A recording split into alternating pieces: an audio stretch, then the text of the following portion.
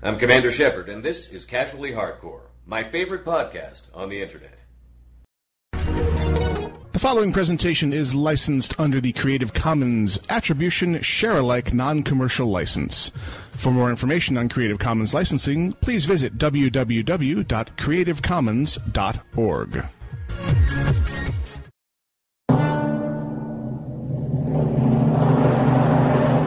I don't like this place. Alive! It's alive! It's alive!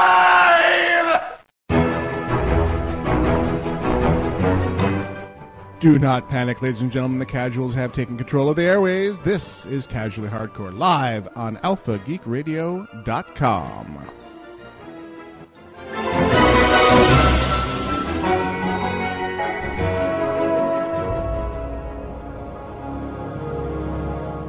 For Sunday, the 4th of August, yes, it's another new month, 2013, this is Casually Hardcore. I am Gnomewise.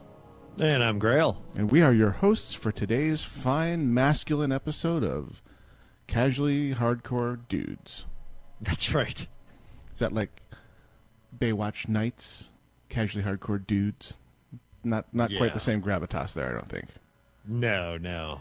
And I think Baywatch Nights was probably better to look at, so. Boingy, boingy, boingy. Yeah. Sorry, can't talk boobies. Anyway, moving on. Welcome to Casually Hardcore on this fine, somewhat overcast and not overly oppressively hot in Arizona Sunday afternoon. What a concept. No, I actually went for a run this morning and did not want to kill myself, so. Yeah, I did the weather. I did the treadmill in the garage, and similarly did not want to die. That'd be a hot box. It is, but Iolite is on an airplane on her way to Florida right now, so getting the workout in without abandoning my children to kill themselves in the house kind of means I've got to use the treadmill. So right, it's that or nothing. So I decided to go for the that, and I'm sure it helps. I mean, they say saunas are like that wrap they do to people where it like shrinks them. I mean, it's the same concept. I'm sure you should just wrap yourself in towels while you're doing it. Oh no, I sweat like a mofo in there. It is definitely you are doing your thing, but it's also 3 feet from the refrigerator full of chilled bottled water. And nice. within streaming, within distance of the Wi-Fi and access points, so I'm streaming Thor while I'm doing this. So it's nice. I'm doing this in comfortable discomfort. How's that? So you're hoping to reach, what is it, Chris Hemsworth level of like ripness? No. Yeah, if Thor can do it, I can do it. No, that's just what came up on Netflix recommendations. Speaking of which, the new profile system that they were originally talking about last week that was turning up on Apple TV is now turning up on PS3. Oh. So if you log into Netflix on your PS3, it'll now ask you, hey, who's watching? And it'll give you a little tool there to create additional profiles to get people the hell off of your recommendation list. Interesting. That'd be nice. There's still no tool to go in and edit your existing history. So ours is completely psychotic between our children and ourselves and our varying interests. But the new people you create at least get a fresh start and can, start teaching Netflix about what they like. I, of course, being the account holder, am screwed until the end of time and will always have My Little Pony Friendship is Magic in my queue. Because just permanent. Netflix has me pegged as a brony, and it's just going to keep serving up that and everything like it until the end of time, just because my 3-year-old plays it on infinite repeat when she's not playing Tangled. But anyway, so I'm looking forward to that turning up on the Roku boxes, and for them to have a full suite of management tools on the website. So this is definitely something that's rolling out a bit at a time and kind of showing up haphazardly, but there's tremendous promise there. I'm just looking forward to having my own little world and seeing what that recommendation algorithm can actually unearth for me instead of having it spit up the same, child crap over and over and over again. Right. Punishing me for having offspring. Damn you all. Well, we'll have to see. I haven't checked the Xbox version because I'm still making my way through Arrow, and that's on Amazon. So I haven't been on Netflix for a while. Well, check it out when you get a chance. Especially, the PS3 it'll boot you and say, "Hey, the software update's required," and then all of a sudden you'll be able to assign cute little icons to everybody and start at least laying the groundwork in the system. That's the PS3 is the only interface that I've run across that has the ability to actually add new profiles. The Apple TV one would allow you to see profiles if you had created them. They used to have a profile system for DVDs. Oh, okay. So you could assign DVDs to different people's profiles after you received them, and it would build recommendations then. So if you had those profiles, Apple TV would show them to you, but the PS3 version is actually advanced to the point where it says, hit the triangle to add new profiles, and it was allowed us to add a maximum of 5. So here's hoping. So sexy cool. new technology on the way to you even as we speak. Yeah, I mean, I'm sure they also they have that whole website thing. It'd be nice if you could just go on there and edit all that stuff too. And I looked all over the Your Account section, and the little bit of stuff they have in there for editing profiles, every time you touch it says something went wrong, we're working on the problem, we'll get back to you. So they're still working on the back end in a big way, it looks like. But I like where they're headed. I just want it to be fully functional, because I'm a big old brat and I want it all. I want it now and I want it free. That's right. I'm an American consumer, damn you. I also had a chance to play with the Roku. A friend of ours gave us a Roku 3, and it's got a neat little feature of it has the full accelerometer style Wiimote style remote that the Roku XS used to have, but this new version has a headphone jack in it.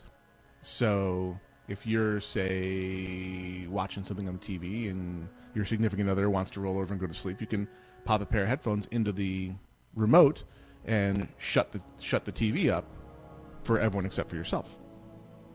Oh, a neat little trick. That's neat. Yep, pretty cool.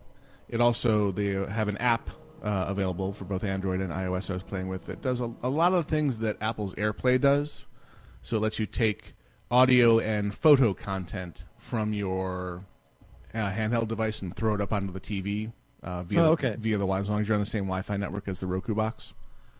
It doesn't let you throw video up there, which is one thing that AirPlay does that it does not. But it's a full-on remote control, lets you access all your services on the Roku box through your tablet or your phone, in addition to sending stuff to the Roku. So that was another neat nerdy thing I got to play with this weekend. That's cool. Yeah, I was talking to a friend this morning. He, after 3 years, finally had a red ring of death happen to his old Xbox. So not like the revamped Slim model or anything. So, and that's actually a preview for something we're going to be talking about in the Geeks in the Gaming World section. Exactly. That's what made me throw it up there. So he was telling me about it, and the fact that basically they're using it as their media consumption device in the bedroom. Because he has a smart TV out in the living room, and he's like, "Oh, this is horrible," because his wife's, pregnant and kind of interested in having access to Netflix when she's lying around. And so he's talking about different options. And one of the things he brought up, because I brought up the Roku to him, and he said he actually looked, and Western Digital, I guess, also makes a version of that, except it's like way cheaper and comes with HD built in. Yeah, I mean, I don't know how you can get much cheaper than the Roku box, because they start at $39.99. Yeah, I don't know either, because I was like, really, I guess the HD version's a little more for the Roku, and the Western Digital has it built in, so it's right around that $39.99 price, but with HD. So, and I mean, otherwise, it's just your normal thing of just giving you access to Netflix and Hulu and YouTube and all that stuff. So. It's interesting. I mean, there's definitely a lot of options out there, because I was like, well, that, or you could just go get a refurbished Xbox, or you could, or a PS3, or just wait till the one and hold out PS4 for the one comes out. I mean, there's a lot of options, but apparently it's not something you can wait for, so we'll see what he ends up with. Must have now. Yeah. Media is sitting there waiting to be consumed. Consume. Yeah. I'm still probably going to wind up getting an Apple TV just because when I like traveling so much, she is building up a not insignificant library of stuff on iTunes for her iPad. Oh, okay. It'd be nice to be able to access that through a television front end. And of course, the only option there for the moment, until the iTV comes into existence, is the Apple TV module, which is a little $100 widget that does largely the same things as the Roku box, but also the front end for your iTunes library. The all-important closed, walled garden. You will buy our product if you want to access your stuff. Well, you could also always just go with like a HDMI adapter for your iPad and just plug it into your TV. You wired heathen, you. I mean, what century is this, man? Oh, it's yeah. Well, it works. Yes, absolutely. It's a lot cheaper. But you forget that on our main television we currently do not have HDMI. All we have is component input of that because. And you called me a Stone Age heathen. Well, I didn't used to be a Stone Age heathen before Arch Nemesis and her overhand destroyed our flat panel television, and we had to unearth the 32-inch tube TV, which I'm glad we never threw away. And it is built like a freaking M1 Abrams and can take a pounding, which she delivers on a regular basis. If you follow me on Twitter, you saw the picture of Arch Nemesis standing in front of the television with two hands on her wooden sword, watching the intro to The Hobbit, wanting to join the battle. Yeah. I'm going to stab that orc. Uh-oh. That's right. No, she was going after the dragon. What are you talking about? Oh, there you go. So there's still much swinging of weaponry happening in the family room, and I am not comfortable with bringing another flat panel television into that environment. You need to set it up like a prison where you have like a grate in front of your television. Yeah, because that really helps the viewing experience. Thank you for that advice. Hey, man. You should do that professionally. Yard rules here. Make Nemesis a little shiv. It'd be perfect. I'll be in the car. Right. All right, so let's drop the call-in topic into all of your guys' subconscious. So later in the show, we're going to talk a little bit about. Did you get out to see the Wolverine yet? No, we've just hopefully this week. Okay, but we also talk about some of the X-Men Days of Future Past information that's getting put out to the media, and that got me to thinking of kind of a two-part question, as is my wont. But are we reaching comic fatigue levels in movies, or is there a lot of fuel left in that tank? And specifically to X-Men Days of Future Past, since they're taking on a very interesting job in that Bryan Singer's come back to the franchise and has promised to unscrew some of the things that have been screwed up by other filmmakers. So he created the glory that was X2 and then went off to do the Superman movie. Bad choice, in my opinion. And X-Men Last Stand happened. That's a thing that happened, and they're leaving it in the Fox Marvel Universe canon.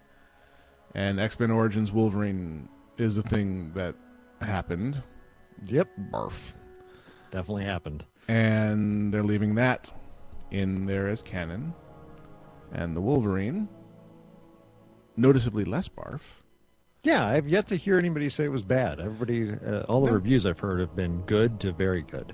It is. I give it a good. Maybe because I just wasn't in the right mindset for it. Yeah. Because you think Wolverine, you think action. And there was no shortage of that. But the pacing of it was not a balls out, incredibly. It wasn't X2 style pacing where you just and go and you don't stop until the end. There was long periods of character development and slow pacing where I was literally kind of going to myself, okay, when are we going to get to the big next fight sequence? Because that's what I showed up. That's what I showed up for.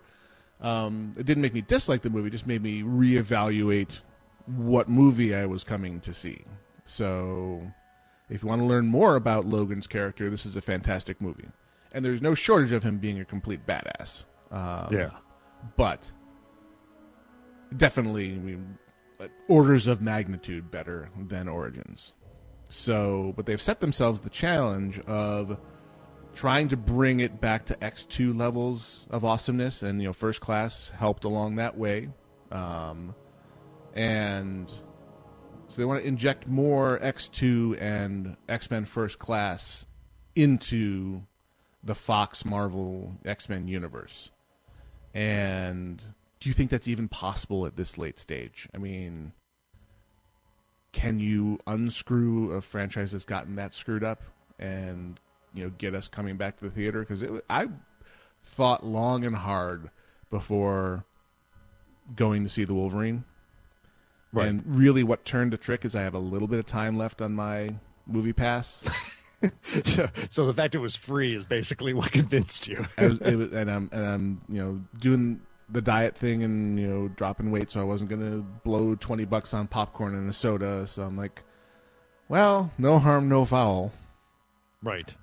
So if they've gotten me, a hardcore X-Men Marvel fan, to the point of going, do I really want to go see that Wolverine movie? Something has gone wrong.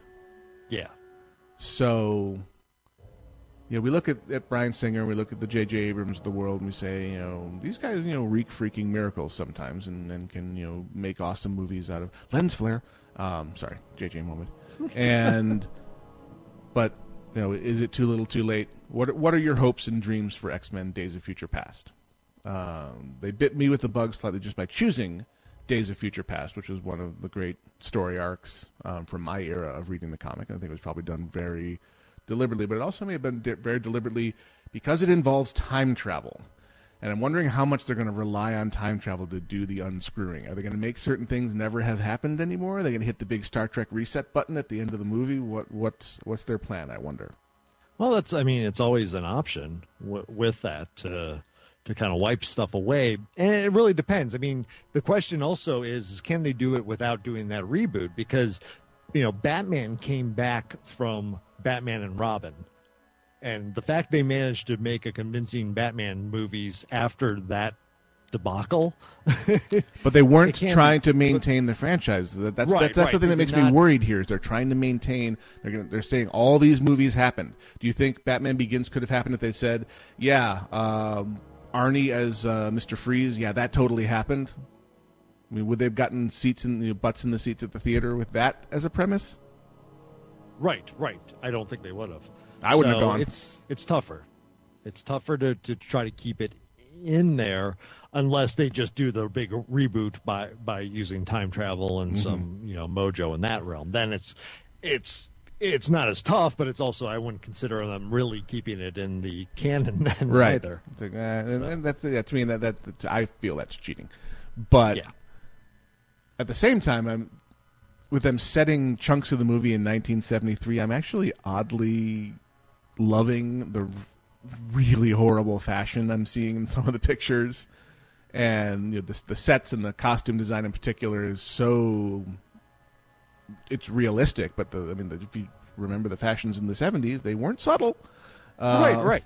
Yeah. And Peter Dinklage, is there nothing this man cannot do and pull off? Have you seen some of the promos of him as Trask? Yes, yeah. I mean, the stash alone. The stash. He can rock that 70s stash and make it work. I bow down before your superior maleness, Peter Dinklage. I couldn't rock a stash like that. I mean, no. With that hair. I mean, just go do a Google search for Peter Dinklage as Trask from Days of Future Past. You'll see what I mean. They have the fake viral marketing Trask Industries website up there, where they're starting to lay the groundwork of the alternate past, where the Sentinels were rolled out by Trask Industries in the 70s. That creates the dark future that they're going to try and undo in this. They're doing their due diligence with all this background work and deliberately viral marketing, where they just put the sites out there as if they were real companies and put the art assets in there, and the shots of the Sentinels, like we're going to look at earlier. There's hope there, but for your brains, are we reaching a saturation point with comic book movies, or we got a long time to go, or will it just simply never happen because it's just a well of good stories?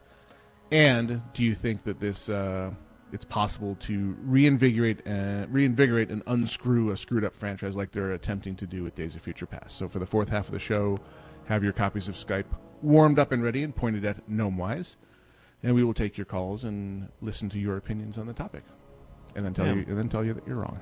Exactly. Because are wrong. Because Grail's on the call. That's right. All right. Yeah, no, I mean, it's interesting also. One of the big things also going forward is they have such a blended cast from, obviously, the X-Men and X-Men 2. All the major players from those are coming into this movie, as well as the folks from First Class, and then adding Bishop. like Ellen Page as Kitty Pryde. Well, she was in X3. She was just a bit. She was? Yep, she was just a bit part. Oh, that's right. So, but I mean, that was pretty small. So, we'll see.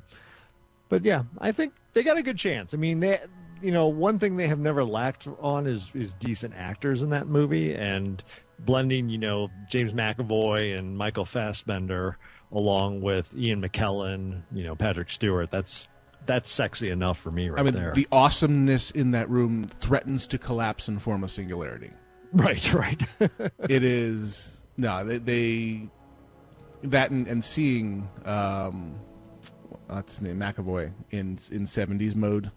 Yeah. long ass hair and just very un-Xavier like. But there apparently in the script will be a limited amount of direct interaction between him and Patrick Stewart. One would assume on the astral plane where they do their psychic thing together. Creepy as hell if you think about it. But anyway.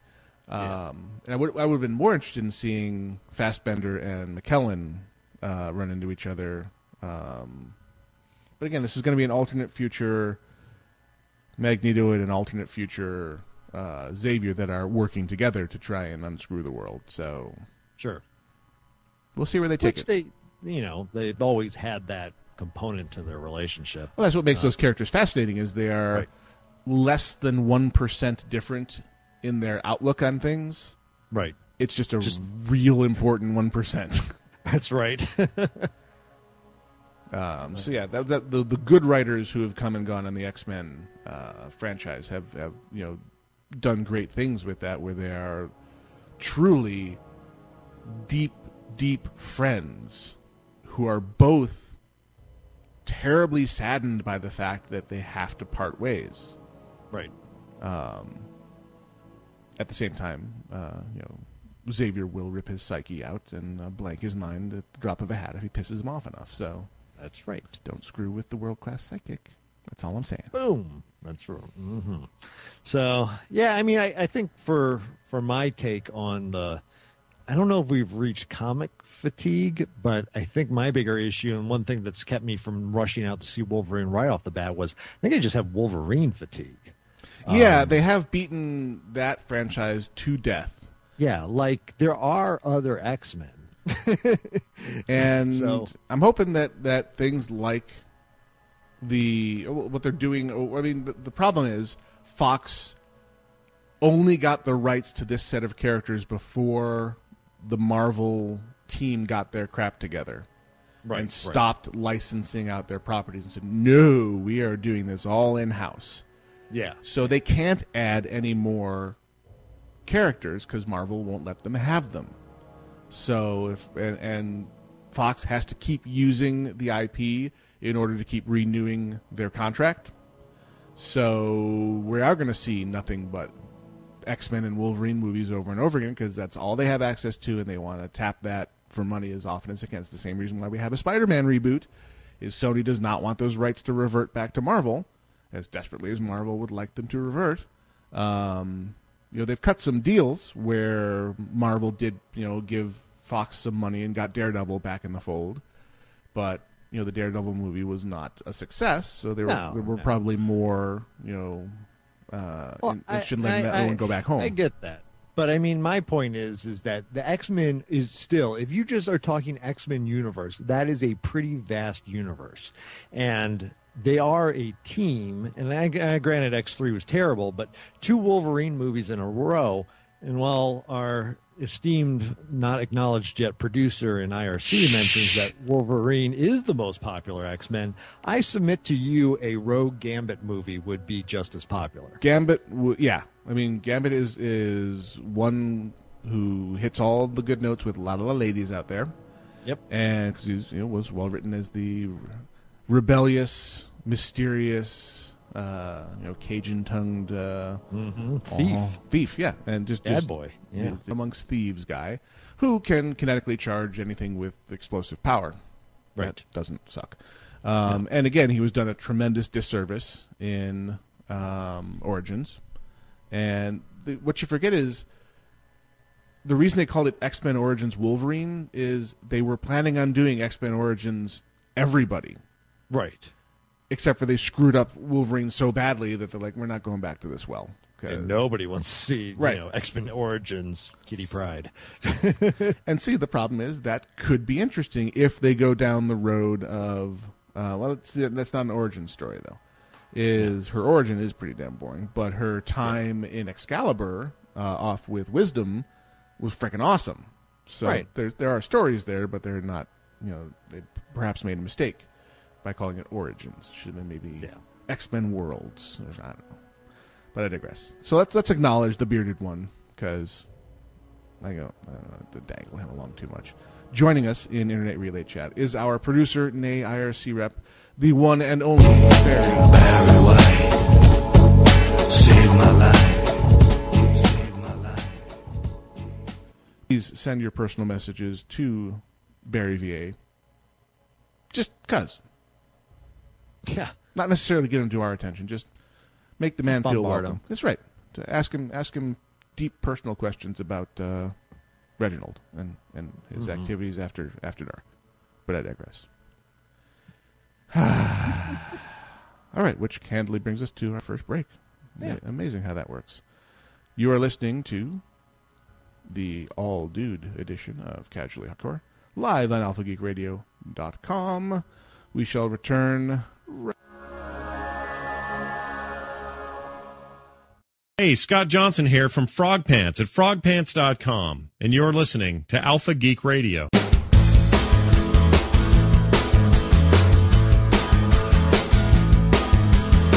All alone by the table of food in my wrinkled suit and my borrowed tie, only thinking of something to say in the moment after the girl goes by.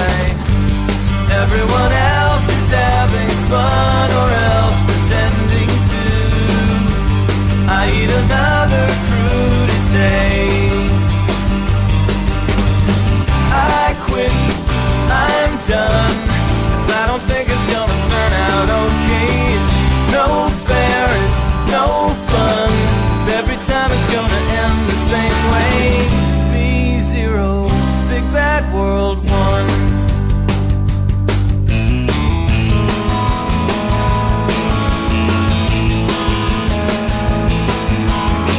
At the office we're all having cake 'cause it's someone's birthday, I don't know who.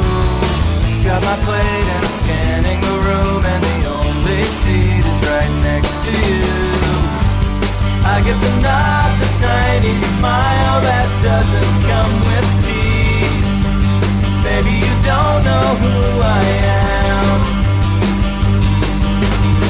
I quit, I'm done, 'cause I don't think it's gonna turn out okay. It's no fair, it's no fun, every time it's gonna end the same way. B0, Big Bad World 1. Staying inside, lying in bed, noticing something that's not there. Follow my heart, follow my head, I'll follow anything that might get me somewhere.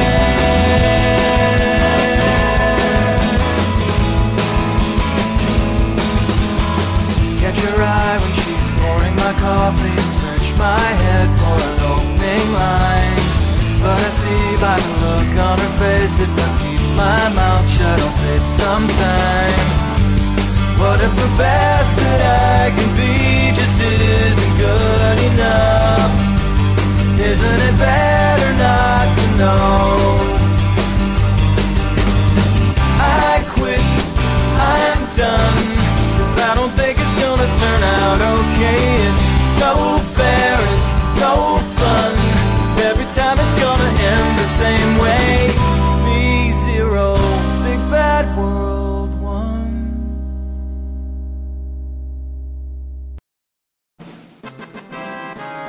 Geeks in a Gaming World. Casually Hardcore continues live on alphageekradio.com. Geeks in the Gaming World is the segment, and Grail is the man. Booyah! I will follow your lead, sir. I will follow you into hell, you magnificent bastard. That's right. Well, actually, before we get started on all the lovely articles, I finally finished my Skyrim modding project. And does it work? Yeah, it surprisingly does, considering I have about 80 mods running, I think, on it. It took me about 2 weeks to get through, kind of slowly adding mods, running tests, making sure that, I didn't, just destroy my install. But yeah, it came out really, really pretty. I mean, graphically, it got some nice downloaded high-quality textures for just about everything you can imagine. The water looks amazing, and then I'm running this thing called Skyrim Redone, which is a complete overhaul for combat and perks and races and all this other stuff, and added stuff for the werewolves and just all kinds of crazy stuff on there. And yeah, it's been pretty stable. I've only had it lock up on me one time. So, merely one. That's an acceptable percentage when you're running how many mods written by different people and who may or may not be coming out of the same playbook. Yeah, exactly. I have no idea. It got to the point where it's like I was working for like 2 to 3 hours, and it's like, oh my god, that was just lighting. It's gonna take forever. And because I suck at self-promotion, I'm going to go back and do the thing I should have done at the top of the show, which is to remind the listeners that we have an Indiegogo fundraising campaign going on to try and get some not insignificant equipment upgrades, because the poor XPS here is on its last elbows, and we want to try and make the transition into video. So if you go over to alphageekradio.com and look for the story on the front page called Passing the Hat, you can see the link to the ongoing Indiegogo fundraising event, I guess it's called. And if you have a couple of spare bucks and feel like what we do here is worthwhile, we would appreciate any donations you can give. We are more than 1/4 of the way there. We've got until the end of August to scrape together the cash. Please spread the word and what you can. If you can't give, that's absolutely fine. We're not going to stop doing what we do. If you want to give suggestions as to possible equipment also, I've seen some stuff coming through on the Facebook page, finding some better pricing for the cameras we were looking for. If you have, if you've done this kind of thing, we are absolutely open to suggestions as far as how to achieve the goal we want. We have a fantastic computer being given to us at a deep discount from Doghouse Systems. Check them out on the web at doghousesystems.com. All this only happens if we reach our fundraising goal. We chose the Indiegogo system so that if we don't achieve the goal, we're not going to take the money and run. This is a system similar to Kickstarter where we only fund if we make the goal. So if you have put forth the money, it's been taken out of your PayPal, and we don't make the goal, it will be refunded to you. And if we make the goal, then we keep it and we go get the stuff, and there will be video and a much more reliable and faster and cooler broadcast rig to be had. Boo. Yay. Yeah. And Arch Nemesis approaches, so I'm going to go see what she has to request from me, and you lead with our next gaming topic, BRB. Gotcha. All right, so one of the first things that came out this week was BioShock Infinite has finally released some DLC, even though it's been months since the actual game came out, and they were quick to sell you a season pass. However, now they actually have something out, which is Clash in the Clouds, action-focused DLC, which focuses on combat and allows you to explore the game's more violent aspects without all that story stuff getting in the way. Story. Funny enough, for me, I always, if I have any knock at all on Infinite, it's like the combat for me just got in the way of the story. It's like, all right, I got to kill these fools. Let's go. I kind of want to see what happens next. So, well, there are people who are the opposite of you, so this is obviously for them. Definitely. I mean, and it's fine if that's the first part. That looks good because the next two parts the next two DLCs they've announced seem very much story focused, which is going to be Burial at Sea. 2-part single-player campaign starring Booker and Elizabeth that takes place in Rapture. Which I thought was an And- interesting twist of taking the setting of Rapture, which we only saw in a tiny little bit at the end of Infinite, spoiler alert. But the characters that you came to know and love in Infinite. Right.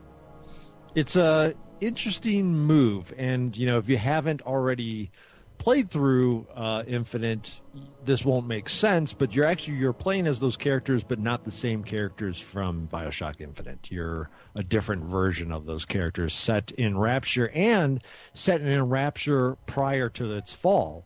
At least looking at the preview, it looks like it's a fully functional Rapture that hasn't, gone all to hell, and you have splicers running around murdering people and all that type of stuff. That So seems like a nice, nice film noir version of the detective and the mall coming in and needing his help, and the dame walked into my office and.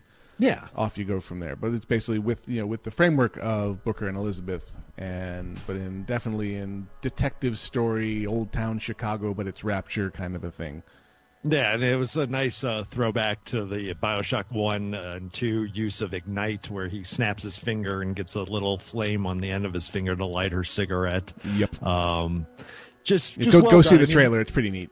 Yeah, I mean, and a lot of it's really cool just to see that, because really you only saw images of Rapture in its heyday during one sequence in BioShock 2 where you're playing as a little sister, and you get to see the world through their eyes, and they don't view Rapture as ever having fallen. They still see it in its glory. So it'll be fun to actually play more in that time of Rapture's history. At least I'm looking forward to it for sure. Soon. Actually, that one's what they don't really give a time frame. They say No, in development. I would think that it has to be relatively within the next few months, considering they just got this one out. I think last week is when Clash in the Clouds released. I'm trying to scan the article real quick. I don't see. No, they avoided giving any kind of time frame. Yeah. The fact they're splitting into two parts tells me I think they want to get it in your hands, so they probably knew they weren't going to make a deadline anytime soon, so decided to make it a two-parter, or that may have been the decision from the get-go. Who can say? Yeah. But, approximately whenever it's finished, it'll become available. So we have, from Penny Arcade Exposition, the new PAX 10. So the indie gamer in you should be cheering for this, because this is a big thing that the Penny Arcade guys do that I love, which is focus a lot of resources and attention on independent developers. They're not unkind to the big developers, because the big developers form a big part of the main ballroom at PAX, but they have a huge section that's all about independent gamers and giving them the stage. And they have the PAX 10, which is the 10 that the members of Penny Arcade think are the ones to watch at this point in time, and they think that are really cool, and they give them their chance to make their sales pitch to us. So we have a whole bunch of interesting looking platformers and puzzle games seem to be the running theme here, except for Ridiculous Fishing, which I don't know what to make of. There is a game called Ridiculous Fishing. That's the interesting thing, I think, for me for this year's PAX 10, at least for PAX Prime. Usually it's 10 games. I'm like, I have never heard. Maybe I've heard of one of them, but I've never pretty much seen them or actually played them. All news to you. This year, I've actually played about half these games. Really? Yeah. So, like Ridiculous Fishing, I own. I have. It's a great game on the iOS. I played on my iPad because a friend of mine just maybe 4 or 5 months ago was like, this game is incredible, you got to download it. I'm like, it's cheap, let me give it a try. And yeah, I played it probably solidly for a week until I finally beat the damn thing. See, and that conversation right there is the foundation of the entire indie games industry. A friend saying, you should try this thing, it's really cool, because looking at it you'd say, what the hell, and you would just walk by it because it's looks like Nintendo Entertainment System levels of graphics, a game with like a name like Ridiculous Fishing. It's like I'm all fished out from my World of Warcraft days, and but it's cheap, and then you try it and love it, and now you're going to watch that developer more closely in the future. So we've just encapsulated the entire indie games industry, and you're welcome. Yeah. So, It's interesting. I mean, like Badland was a free download from the iOS store last month.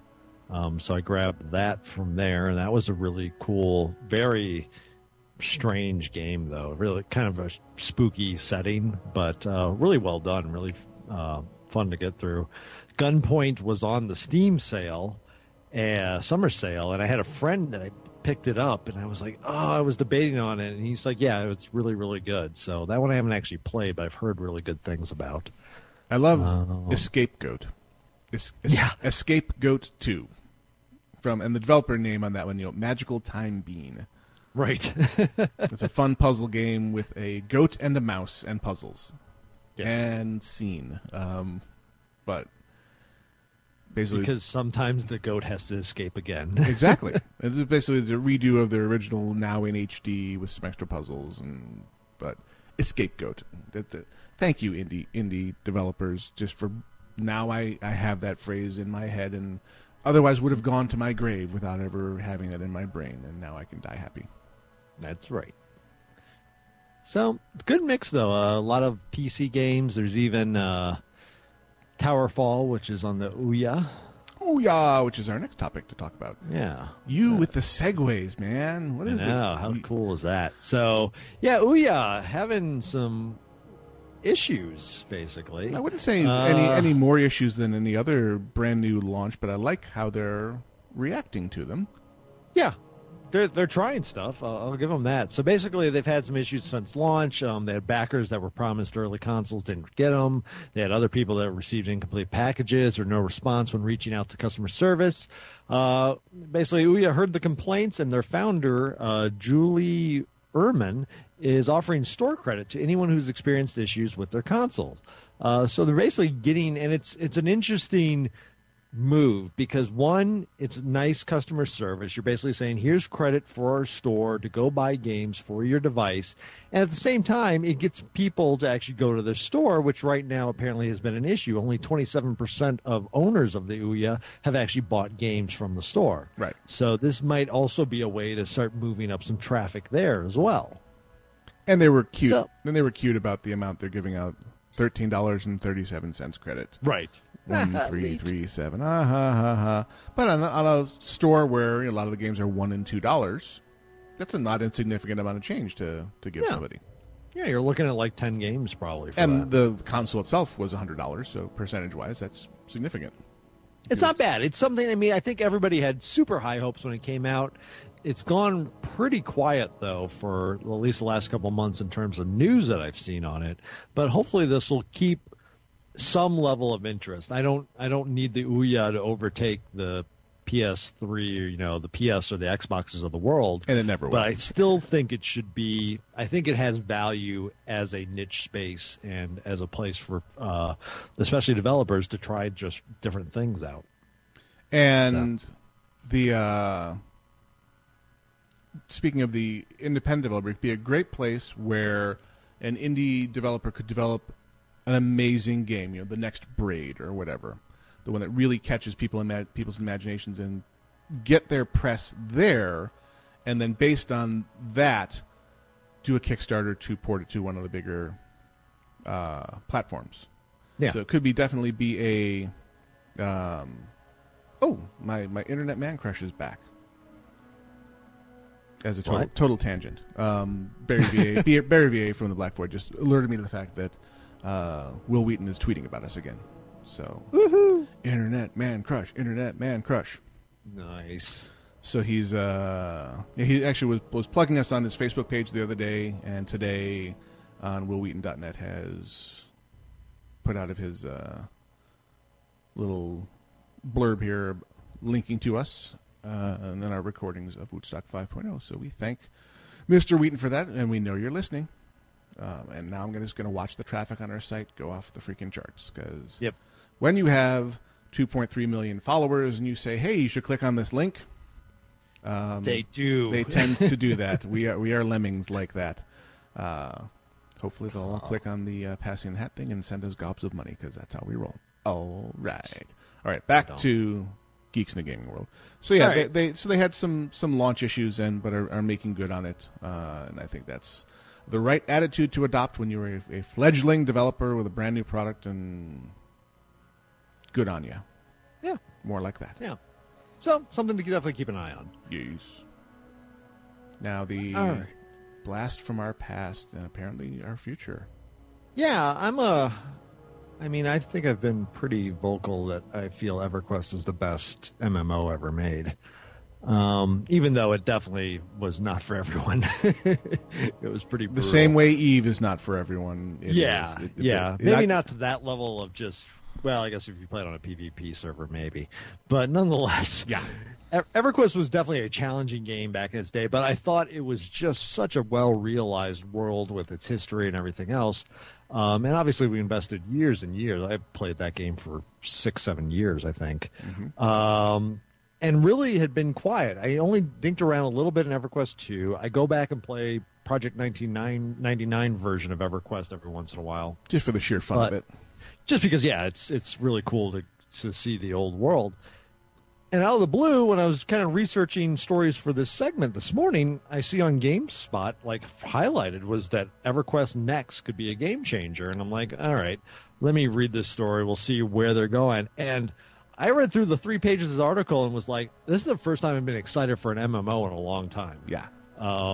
They're doing some really ambitious stuff that obviously they have to actually pull it off. Right. But right now, what they're saying, it makes me go, wow, that could be something to once again re-engage me in that game space. If it works. If it works. And obviously I just spent 2 weeks modding Skyrim. I've played Elder Scrolls since Arena first came out, all the way through Daggerfall, Morrowind, Oblivion, and now Skyrim. And yet I have very little interest in the Elder Scroll Online game because it looks a very iterative version of an MMO. It's not doing anything all that new from all the stuff I've read on it. The EverQuest Next is impressive. Their big selling points are it's going to be, for the most part, a very destructible world. And buildable. So they're mixing Minecraft type things in, and we'll get in more in that later. But I mean, this is even to just the fact that they've also said they're designing in a vertical scope. So not only does it have mountains and sky and all that stuff, but there are also going to be a subterranean areas to Norath as well.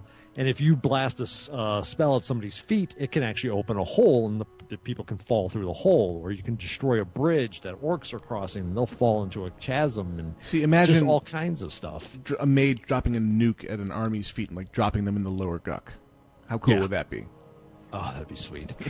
Just get mauled by frogs. Froglocks. Oh, man. Froglocks, the original Murlocs. Yeah, so they're doing some really interesting stuff just in the destructibility of the world and such around that. The character design sounds interesting. They basically said a human mage was reminded the reviewer of Elizabeth from BioShock Infinite, where it was just very, very expressive faces, style of graphics are colorful. Definitely not EverQuest 1 or 2, but still within the same world. And then their other big thing also was just for the way they really want you to have an impact on the world, to where obviously the destruction is a part of it. The fact that when you're doing quest areas, if you go out and get a quest to go kill some orcs and everybody around you is killing the orcs eventually just leave because they don't want to get murdered anymore and go set up in another area. And the world sounds like it'll be a much more dynamic place. Oh, go ahead. As I say, this paragraph jumps out at me, and if they could pull this off, so they say, permanent may be a misnomer here. After all, what one builds, one can also tear down. But in EverQuest Next, that's the point. Years after it launches, Georgeson, one of the developers, imagines a new player asking a veteran what Norath was like so long ago, only to receive an impassioned recounting of cities rising from the dust after periods of large-scale destruction. Such dramatic events are at the center of a system called rallying calls. So you can have those conversations about World of Warcraft, because they've had world reshaping expansions like Cataclysm and addition of whole new realms and continents. That was all developer initiated. These changes that they're talking about will be player initiated. So you'll have the same kind of conversation of, back when I started playing, this city wasn't even here, or the city, was much smaller or much larger, and then the invasion happened and it all got knocked down. But they'll be talking about not stuff that the devs did and not expansion packs that you purchased, but things that you participated in. Right. That's a level of buy-in that doesn't exist in the MMO world. It's a level of buy-in that exists on Minecraft servers, because people go, I frickin' made this. Come see it. No, don't set fire to it, damn you all. Exactly. No dynamite, no creepers. Exactly. It goes on to tell you one of the big things is like public quests, and the fact that they're great. They get people involved because people can just jump in and help. However, in its current implementation in most games, they're like 15-minute type battles that ends with a boss fight, and then it's done, and then it resets. This, they're talking about things that could take month-long projects to actually build like a city or build a town, and you're crafting materials, you're fending off invaders and doing all these type of things.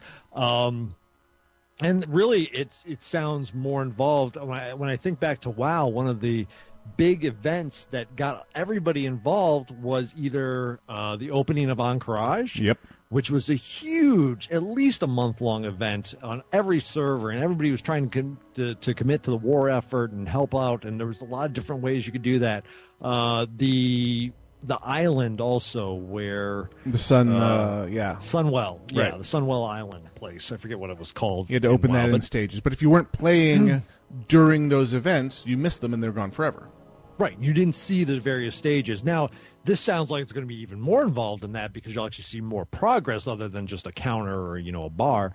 But nonetheless, it's that type of thing, and we've already seen it in WoW, where you give people this massive projects, and it's massive amount of people that would rally to it. Yep. So I'm really excited for it. I think that has a really good chance of being pulled off. And then their final big thing they're doing is, before the game releases, they're going to release something called EverQuest Landmark, which is going to be, they're not going to say Minecraft, but it's basically Minecraft, except using their engine and their design tools. And you get to make. Because, you get a plot of land, and you get to make whatever you want to make. And they're actually going to be looking at what the customers are creating.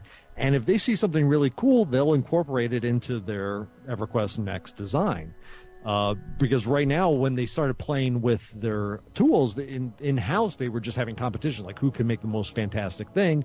And then somebody said, well, what if we give this to the players? And, this was born. So I believe it's in January. They're going to have this available, and you can actually start developing and using what looks to be a pretty impressive graphic engine to craft your own world. I hope this takes off for several reasons. Number one, I'd love to go back to Norath. And I just like saying Smedley. That's right. The Sony Online Entertainment president, John Smedley. Smedley rolls off the tongue so much more gracefully than Kotick. Smedley. Right. Kotick. Right. Smedley. It's a medley. It feels so nice. It's a medley of Smed. So, and I think the article really sums up the last paragraph for me. Is I can't suppress my excitement over what I heard and saw. At this stage, every element is grounded by a big if. Right. But if Sony Online Entertainment can pull off what they want to pull off, EverQuest Next could actually be the next big thing. And after reading it, I'm excited about something I had no idea existed as of yesterday. Gone from zero to must-have in one article. Yeah. So it's pretty impressive. How do I get into the beta? I know I swore I'd never do another beta, but screw it. Where do I get my beta key?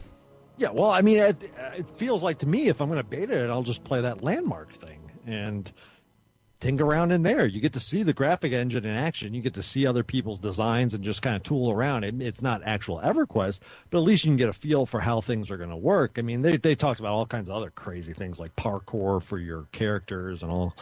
The way the combat's going to flow. So they've thrown some Mirror's Edge in there as well. Yeah. Mirror's Edge, definitely kind of in line with like the Guild Wars 2, like very active combat. You're not just going to stand there and push, 1, 2, 3 type rotations. But that's more, to me, iterative of what we already have seen. the world design, the breakability, the participation in massive changes to the world that's all player driven. That's really big, and the only thing up to this point that has had something like that is Eve. But even Eve is just, you're changing to players and power structures. You're not actually changing the world, universe, right? You're mining asteroids about the biggest impact you make. Yeah, exactly. Yeah, but the world, whatever planet's over there, that planet's still going to remain. You can't build a Death Star yet. So God, on to God help them if they did. Though. Indeed, Death Star. I never used that code word. Oh man, that galaxy would be a wasteland. No, can you imagine multiple Death Stars duking it out? Hours of entertainment. Yeah, or a brief flash. Yeah. And and done. Whoever got their shot off first wins. Oh, Right. lag spike. Oh, so sorry, dude. So consoles, the people have had a chance to look at the hardware design of the Xbox One, and one of the things that people made note of, the fact that it's this enormous chunky box along the lines of like a TiVo HD, or almost the size of a full-size piece of stereo equipment, which to me makes perfect sense because you're supposed to stick this thing on your entertainment center. I've never understood why component makers were going for small and slim when my case and my racks are designed for fat and chunky. And most of them forgetting the reason these things are fat and chunky is because they run frickin' hot and need to dissipate heat. And that's what Microsoft is going for on this thing, saying screw thin, stylish design.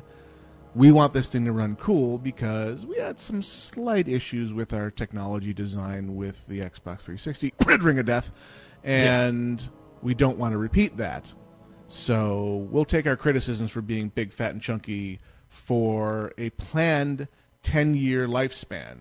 And what they're basically saying in this article is it's designed to come into your home, go into your entertainment center, be turned on, and then not turned off again for 10 years. That's no small undertaking for a piece of computer equipment. No, not at all. So I'm glad they've gone with superior cooling and a big chunky case where the airflow can be good, because I would like it to last 10 years and not 1 year and 10 months like my original Xbox did with its lovely 90-day warranty. Not that I'm bitter and don't remember that to this very day.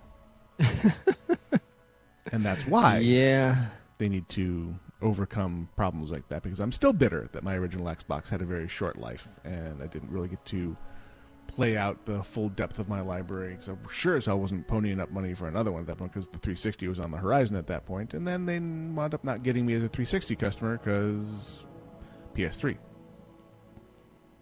which then died on me in a stab of irony. I don't know. Maybe it's not the actual devices, but perhaps the owner of said devices. Eat me. I'm just saying that's a lot of evidence. I have circumstantial. But I have still. a Gen 1 TiVo that's still in operation, so I have a ridiculous hat. Therefore, your argument is invalid. Mm-hmm. So basically, you just killed gaming devices. They can hear you. So yeah, they describe it. We don't want to repeat the Xbox 360 build quality fiasco, which indeed it was.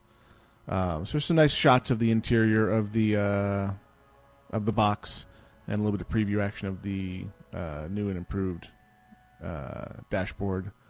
But if you're a hardware geek, this article is for you. Yeah. But I'm glad to see they actually put some thought into it, and style did not trump functionality. Yeah, there's a lot of stuff, and I mean, obviously, you lean a little more towards the Sony stuff. I lean a little more towards the Xbox, but I mean, there's an interesting QuakeCon was going on this week, and John Carmack, obviously did the keynote for it. And basically came out and said, yeah, when I look at the Xbox One and the PS4, hardware-wise, they're pretty much exactly the same. He goes, it's actually kind of weird that they went that route, but there's really very, very little difference between the two from a developer standpoint. So, which is interesting because right. You look at the previous generation, Sony went completely crazy with the cell architecture and all kinds of custom design, and the Xbox and the 360 largely were basically just PCs. Right. And the guts of the original Wii was, a Radeon video card and a PowerPC processor. And the Wii U, I think, is more towards an Intel AMD platform. So they've decided not to dump as much R&D, any of them it looks like, into the custom super performing things. They've realized that was a waste of money.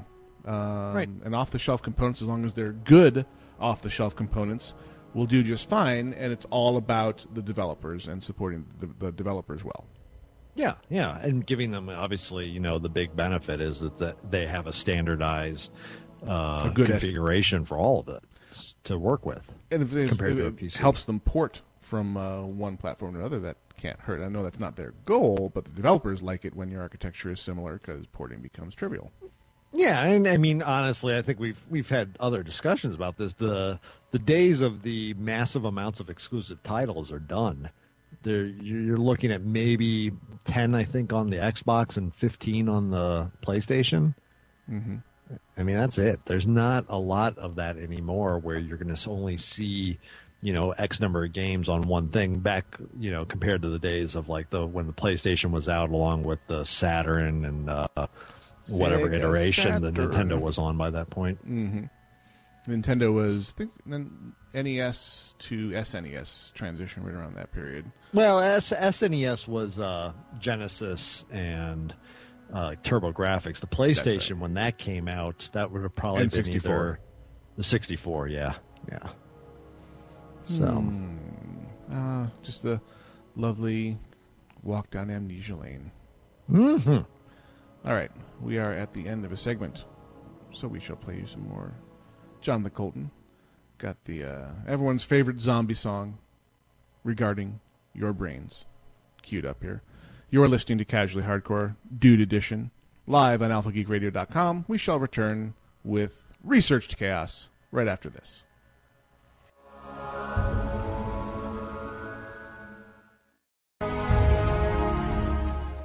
Title and background music for this production provided courtesy of Sean Beeson, composer for media. Find him on the web at www.seanbeeson.com. That's SeanBeeson.com.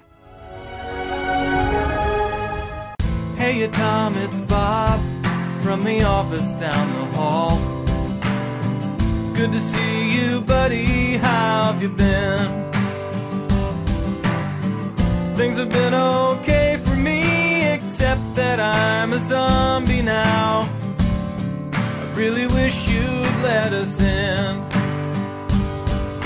I think I speak for all of us when I say I understand why you folks might hesitate to submit to our demand. But here's an FYI, you're all gonna die screaming. All we wanna do is eat your brains. We're not unreasonable, I mean no one's gonna eat your eyes. All we wanna do is eat your brains. We're at an impasse here, maybe we should compromise. If you open up the doors, we'll all come inside and eat your brains. I don't want to nitpick, Tom, but is this really your plan? Spend your whole life locked inside a mall. Maybe that's okay for now, but someday you'll be out of food and guns, and you'll have to make the call. I'm not surprised to see you haven't thought it through enough. You never had the head for all that bigger picture stuff. But Tom, that's what I do, and I plan on eating you slowly. All we wanna do is eat your brains. We're not unreasonable, I mean no one's gonna eat your eyes. All we wanna do is eat your brains. We're at an impasse here, maybe we should compromise. You open inside and eat your brains. I'd like to help you, Tom, in any way I can. I sure appreciate the way you're working with me. I'm not a monster, Tom. Well, technically I am. I guess I am.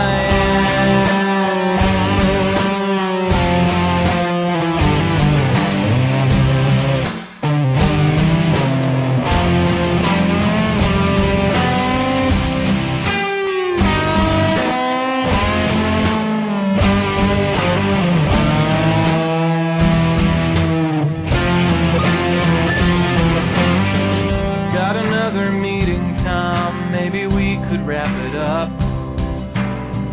Know we'll get to common ground somehow. Meanwhile, I'll report back to my colleagues who were chewing on the doors. I guess we'll table this for now. I'm glad to see you take constructive criticism well. Thank you for your time. I know we're all busy as hell. And we'll put this thing to bed when I bash your head open. All we wanna do is eat your brains. We're not unreasonable. I mean, no one's gonna eat your eyes. All we wanna do is eat your brains. We're at an impasse here. Maybe we should compromise. Open up the doors. We'll all come inside and eat your brains. Researched chaos.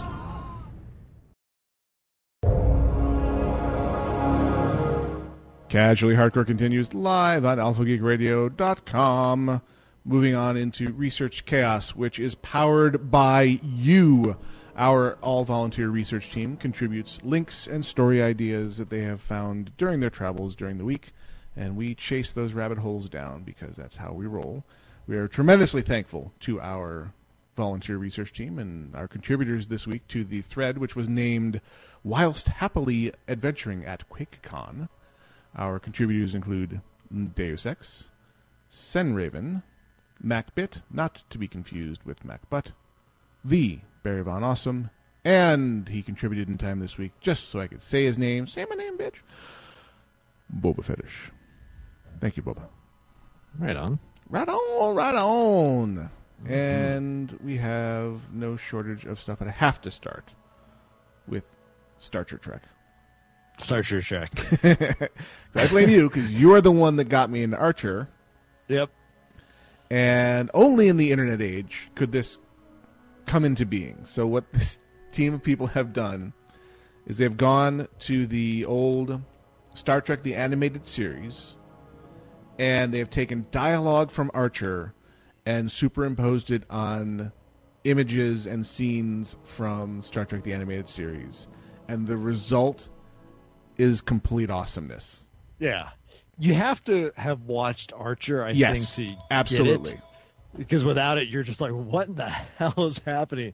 But it was Stand by phone. It had me laughing. Like, I started this really early this morning, and I was like, what is this? I clicked on it, and I was like, all right, let me watch one of the episodes. I was like, oh, man, that was pretty funny. Cyril Figgis. I returned. That was me. I had to go off to the phone. Oh, okay. Iolite has safely landed in Florida and obtained her rental vehicle, a Dodge Challenger. So Iolite is now tooling around South Florida in a muscle car. All right. She is having a far better time than I'm having. Sheesh, type something in IRC next time. Or something. I thought it was going to be a shorter call than that, so we'll fix it in post. So, yes, Craziness. I left off with the you have to have watched Archer to truly appreciate it, and I agree, because there's a lot of in-jokes. Yeah, But the whole Archer as Kirk and Lana as Uhura, and Krieger as Scotty is a nice touch, too. But it's extremely funny. Yeah. It is good. Worth the watch. when I saw that, I'm like, Starcher Trek. What the hell is Starcher Trek? Yeah. And then I played the first one. Oh, Starch. I see. Now I recognize the font, and I get it now. If you don't watch Archer, you should. Yeah, exactly. There's no excuse. It's on Netflix. They had 3 seasons worth. Aisha Tyler was one of the presenters at Woodstock this year. Oh, okay. And when she finished and went off stage, Paul from Paul and Storm came back on stage and said, I can't hold my head high as a geek and not do this. And he just looked off stage and went, Lana. And then she came out, what? Danger Zone. Danger Zone. I'm like, that's awesome. That is possibly the coolest thing I have ever seen. Mm-hmm. All right, so there, yes, the awesomeness that is Star Trek meets Archer, which who knew?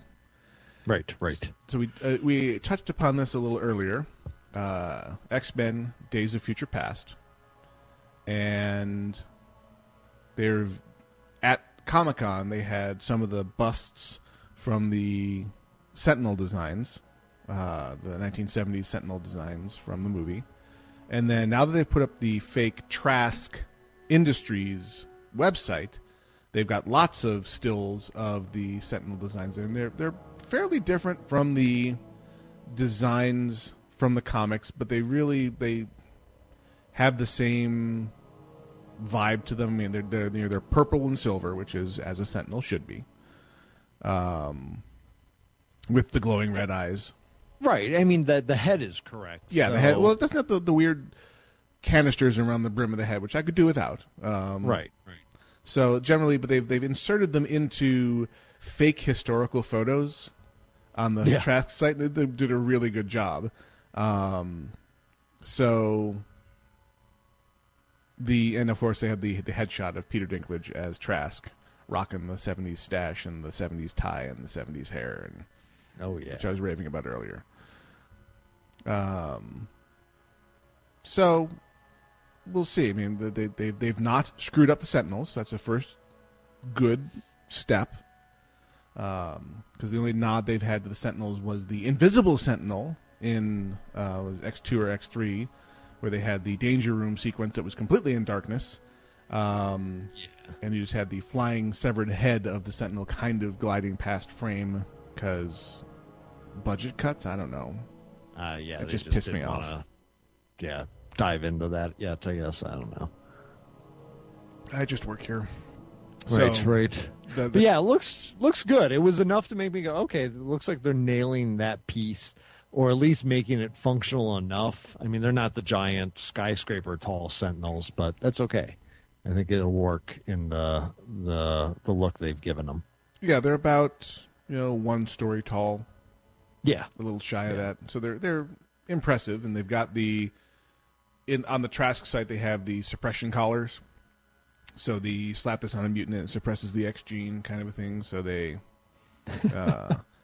in the comments section, someone took the Peter Dinklage headshot and turned it into a demotivational poster and says, "They laughed at my height. I laughed at their deaths." That's awesome. And if you know Trask, that's pretty accurate. Right. Yeah. Oh, interesting. Cool. So again, more viral marketing from Fox. Well done. Yeah. Here's hoping that the movie is as good as the marketing.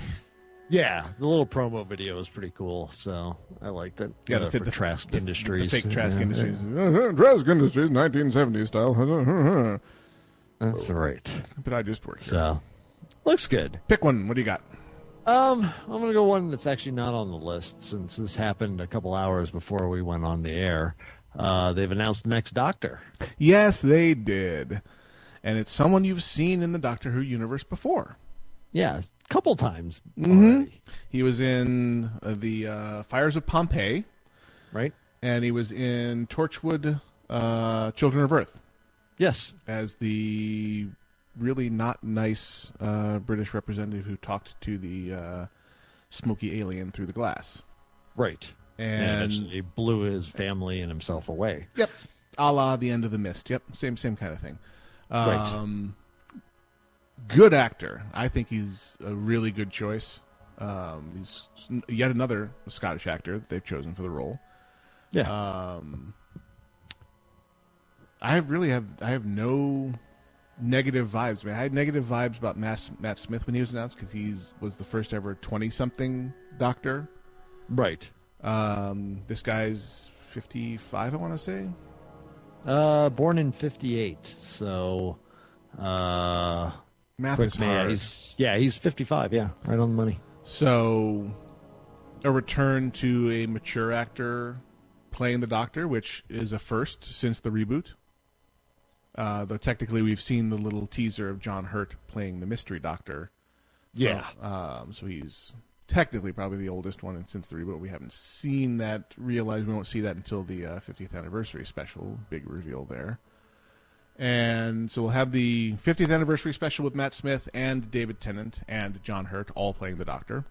And then we will have the Christmas special, at the end of which one assumes we will see the regeneration into the new Doctor, whose name I do not remember. Peter Capaldi. Peter Capaldi. So then they did an interesting little thing where they actually did the reveal in a live TV show today.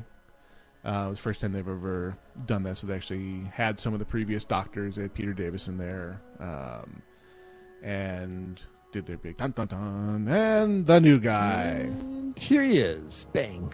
Yep. So here's hoping. They give him interesting stuff to do. He's definitely a qualified actor for the job. We've seen him on the show, for God's sake, which is not the first. I mean, we saw the actress who played Martha Jones played a different role before she came back as Martha Jones. So they're not shy about mining people they've used for other stuff. Just usually not for such a major role as the guy. Yeah. No, I agree. It was a little odd that, he's been in there, but he's already been in there twice, so and it's two different characters, so really at this point, just go with it. Willful suspension of disbelief. And there's also, there's always, they have their little trope in there that at least they had Romana in the old Doctor choosing what she was going to look like. And she actually chose to make herself look like a person they had met before. So there's an implication that they can actually assert some kind of power over their over the regeneration. But I think it was just because they wanted to use the same actress again. Well, yeah, and if Moffat is involved, I mean, he could even tie it all together. So who knows? No, he thinks he can tie it all together, and then he'll leave 6 plot threads hanging and never speak of them again. Well, that's how he ties it all together. We'll just ignore those. Never thought I would hear myself say this, but I miss Russell T Davies. I want more writers than just Moffat, but I digress. Yeah. But I like everything I've seen this actor do, and I'm happy to see an older, hopefully less bouncing off the walls like a ping pong ball in a clothes dryer kind of wacky actor. If you know what I mean? Yeah, he's got a pretty big range of things that he's done. So I want to see what kind of writing is given to him.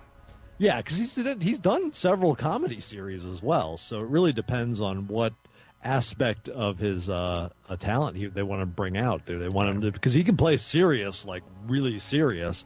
But I know they were saying he's really well known for, I guess, a British show where he's a really foul-mouthed guy on a comedy show. Will the next Doctor meet his enemies with a stream of well-crafted obscenities? That would be awesome. Wouldn't it? I know, right? Daleks, I'm going to F you in the A. And they'd be like, oh, my God. Who is this Doctor? I'm going to F you in the A stock. Yeah, you got an I stock? I know you got the A stock there, too. Yep. We're going to make an A stock for you. Mm-hmm. You tore me a new eye stock. He tore me a new eye stock. Yep. Yeah. Yep. That belch brought to you by the hard-to-find Cherry Crush. Which, for those of you who may not be aficionados of Crush, the cherry, if you go to their website, they list it as a seasonal flavor, which is weird because I grew up in Western New York and this was always on the shelves, and that's where I developed my taste for it. And when we were up in the Secret Mountain Lair last week, the Wally World there had the stuff stacked, 12 deep on their shelf. So I stocked up on it because you can't get it in the Valley to save your freaking life. You can only get the Spawn of Satan Strawberry Crush. So I'm enjoying my hard-to-come-by Taste of My Youth Cherry Crush, and I just belched it upon all of you because Nice. it's done out of love. Yeah, I have some RC Cola in the fridge downstairs. Royal Crown from the bottlers at Killhill. Big deal in the Midwest. Not so much out here. RC is my go-to cola. I love their cherry cola above all other cherry colas. It is the prime cherry cola. For me, it is my preferred. I mean, there's a few places like Honey Bear's Barbecue downtown Phoenix. Oh yeah, you can get cherry RC on the fountain. Nice. Now, that is a freaking rare bird. Yep. And just my opinion, best cherry cola out there is Royal Crown Cherry Cola. Nice. And I like just the little bit of lime juice they add to RC Cola too. I know. Yeah, it just gives it a nice flavor. So, but This- yeah, something I find all over Chicago. It took me a while to find it out here. So, all right, let's do we got move next? on. Moving So we got. What if a company doesn't like a product review? Should they be able to take it down? That's not what product review means. Yeah, this is a really odd case. So basically, this happened to a guy, Den Lenny of F-Stop Academy. Even though they owned all of the equipment in the review, he was reviewing the Rotolite Nova, Dido Softbox, and the Kino Flow Celeb, which are all LED light setups, from what I could gather, just doing a quick look at their product sites. So I think he was just comparing and contrasting these three products in a relatively it was a Vimo video. And the company that didn't like his review, Rotolite, who makes the Anovia, sent a DMCA takedown notice to Vimo, and they promptly removed it without really checking into it or anything. The knee-jerk reaction is, notice. DMCA takedown notice, take it down. Yep, take it down. So they make LED like floodlights, and they did a big. And the response from them was basically they felt the testing procedures weren't fair. Okay. And then Rotolite posted on Den Lenny's Facebook page, we would be delighted for you to do a side-by-side comparison of our light. All that we would kindly ask is that we're given the opportunity to ensure that the camera and lighting are set up correctly to ensure a fair and representative result. And to go on to say, we have no problem with it being an independent test. And just do it right. Just do it the way we want you to do it. It's not, but it's independent. And so they go on to say here's all the, different information on why our LED may not work or look correct under certain lighting conditions that you're showing and blah, blah, blah. And then it goes, you are right, though. We should have really just contacted you directly to arrange the retest rather than acted via Vimo. And please accept our apologies. We have no issue with posting results of the retest. All we wanted to ensure is that the test was representative. That doesn't seem right. I think the word the word you're looking for there is bullshit. Yeah, that's bullshit. It's just, I get that the fact that as a company, if you make something, you want that thing to be shown in the best possible light, or at least a light that you feel is free, is just to your product. That said, you are putting your product out there, and as soon as somebody buys your product, they are completely within their right to tell their friends or tell anybody, this is my thoughts on the product. And to send a DMCA letter to Vimo, and actually, and I think a lot of this fault is also on Vimo, who just took the letter and said, okay, yep, let's take it down.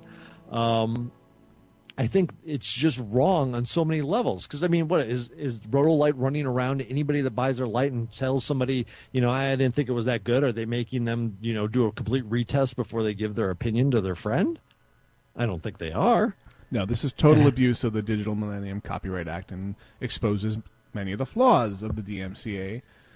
Yeah. It's become so mechanized because when dealing with the YouTubes and Vimeos of the world, they are working on such a scale of numbers of videos that they just send these shotgun blast takedown notices, and the systems are designed to just knee-jerk obey, and then they'll unblock things later if people successfully contest it. That's kind of the reverse of how things are supposed to work. The due diligence is supposed to come on the front end, not the back end, guys. You're being lazy. Yes, I understand it's challenging, but business is hard. Put on your big boy pants and do it right the first time. And it's the Digital Millennium Copyright Act. There was no copyright violation there. Yeah. He just bullshit. Yeah, it's just bad. It's bad on a lot of levels. It's shame on Rollerlight for, going that route without just contacting them and saying, hey, here's our concerns about your review. Please try testing it this other way. It would have been better press if the guy just then posted a response video or replaced the video saying, hey, I did it wrong. And when I did it the right way, if I'd read the friendly manual or, done whatever that I was doing wrong, look how much better it is. I want to thank the guys at Rotolight for setting me straight. Right. Instead, they lawyered up. Here's an alternate opinion or something. Right. But, yeah, and shame on Vimeo for just, rolling falling over like, a dandelion in the wind when they get a notice. So, not good. And it really, makes you more definitely worrisome looking for reviews on products if basically the only thing that's going to be out there for us to consume is things that have been vetted by the company in question that's being reviewed. Well, yeah, that's the problem with the review sites of the world is, the concept of astroturfing. You get marketing companies out there that put out fake reviews and downvote legitimate reviews, and pretty much any Yelp-like site that gains any kind of traction seems to be immediately descended upon by fleets of big companies looking out for their intellectual property, who game the system and make all the reviews invalid by putting injecting all the fake content in there. And that this is why we can't have nice things. Exactly. It's a bunch of hoo-ha. But I'm not bitter. But I secretly am. In case you weren't paying attention. Mm-hmm. All right. We have one more music break for you guys. I have a little more Joko for you. Dance Sartorius Johnson dance coming your way. After which we'll be taking your calls. So warm up your copies of Skype and point them at the Gnomewise account. That's GNOMEWISE on Skype. Today's call-in topic talks about the attempt by Fox under Bryan Singer's guidance to try and unscrew some of the things that have been done to the X-Men cinema universe by other artists that took the property after he walked away from it for a while, and give the new movie more of an X-Men first-class treatment. Try and make it something that we, the fans, can love, and the average non-comic book fan can love as well. What do you think? Should they be trying that? Should they have gone the reboot route, which has been done to death? I'm looking at you, Batman and Spider-Man. And are we just at a critical mass of too many comic book properties being converted into movies, or do you think that's a limitless supply of good stories that we're really, because they are good stories, are we never going to get tired of them? So think about those things and make your call when we resume the next segment. For now, enjoy Jonathan Coulton. We'll be back right after this.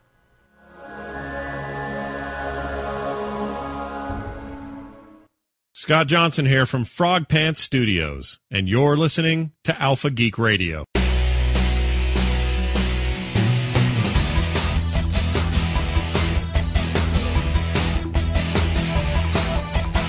It's like honey, no one else could fill the shoes. The time and the weather, the headlines and the local news. He lays it down with perfection and grace. Done by noon, he goes on to his place where he sleeps and he waits for the night.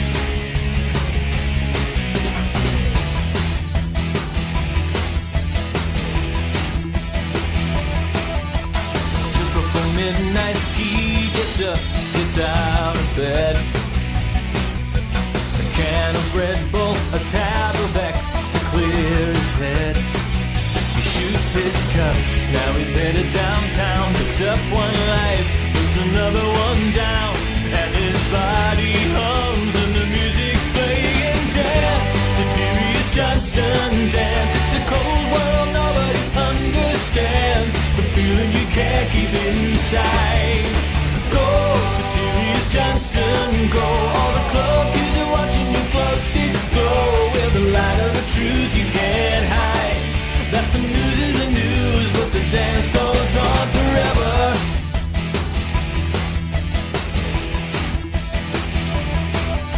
He shimmies his shoulders, undulates his slender hips. Arms akimbo, Jagger-esque, he pouts his lips. Circle forms, everybody comes round just to hear the incredible sound of a genius smashing expectation. Dance, Satirius Johnson, dance. It's a cold world nobody understands, the feeling you can't keep inside. Go, Satirius Johnson, go. All the club kids are watching you glow stick glow with the light of the truth you can't hide. That the news is the news, but the dance goes on forever.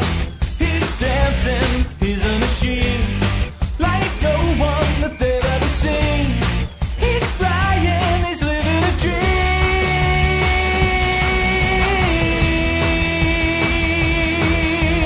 Magic fades as the sun comes up, it's time he goes. A hand on his shoulder, he turns around, it's Terry Gross. He takes her hand, spins her body just so. He holds her close, he will never let go. As the room explodes, they dance like angels dance. Satirius Johnson, dance. It's a cold world nobody understands, the feeling you can't keep inside. Go, Satirius Johnson, go. All the club kids are watching you glow stick glow at the light of the truth you can't hide. Like the news is the news, but the dance goes on. The news is the news, but the dance goes on. The news is the news, but the dance goes on forever.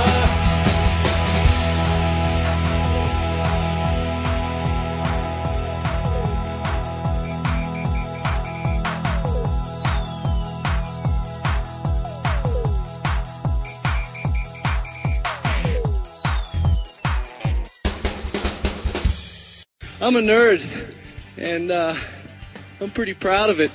Nerds with opinions. Casually Hardcore continues live on alphageekradio.com. We are nerds, as are you, and we all have opinions. And now is the time to express them. Make your calls to the Gnomewise account on Skype. And we've already got the great bearded one, the Barry Von Awesome, on the line. We know you have opinions, so out with them. You can't start talking about the X-Men movies and not expect me to call in. You think? I do not think that they can unbone this boning. They need to scrap it all and start over again. They just... Bryan Singer, in my opinion, just does not get the X-Men, and just... It's been boned. The only thing you can do is, scrap it and start over again. Because they messed it up. Nuke the site from orbit is the only way to be sure. I blame Fox. Oh, hang on. I think I've managed to not put you both in the same call. Haha. Why, hello there.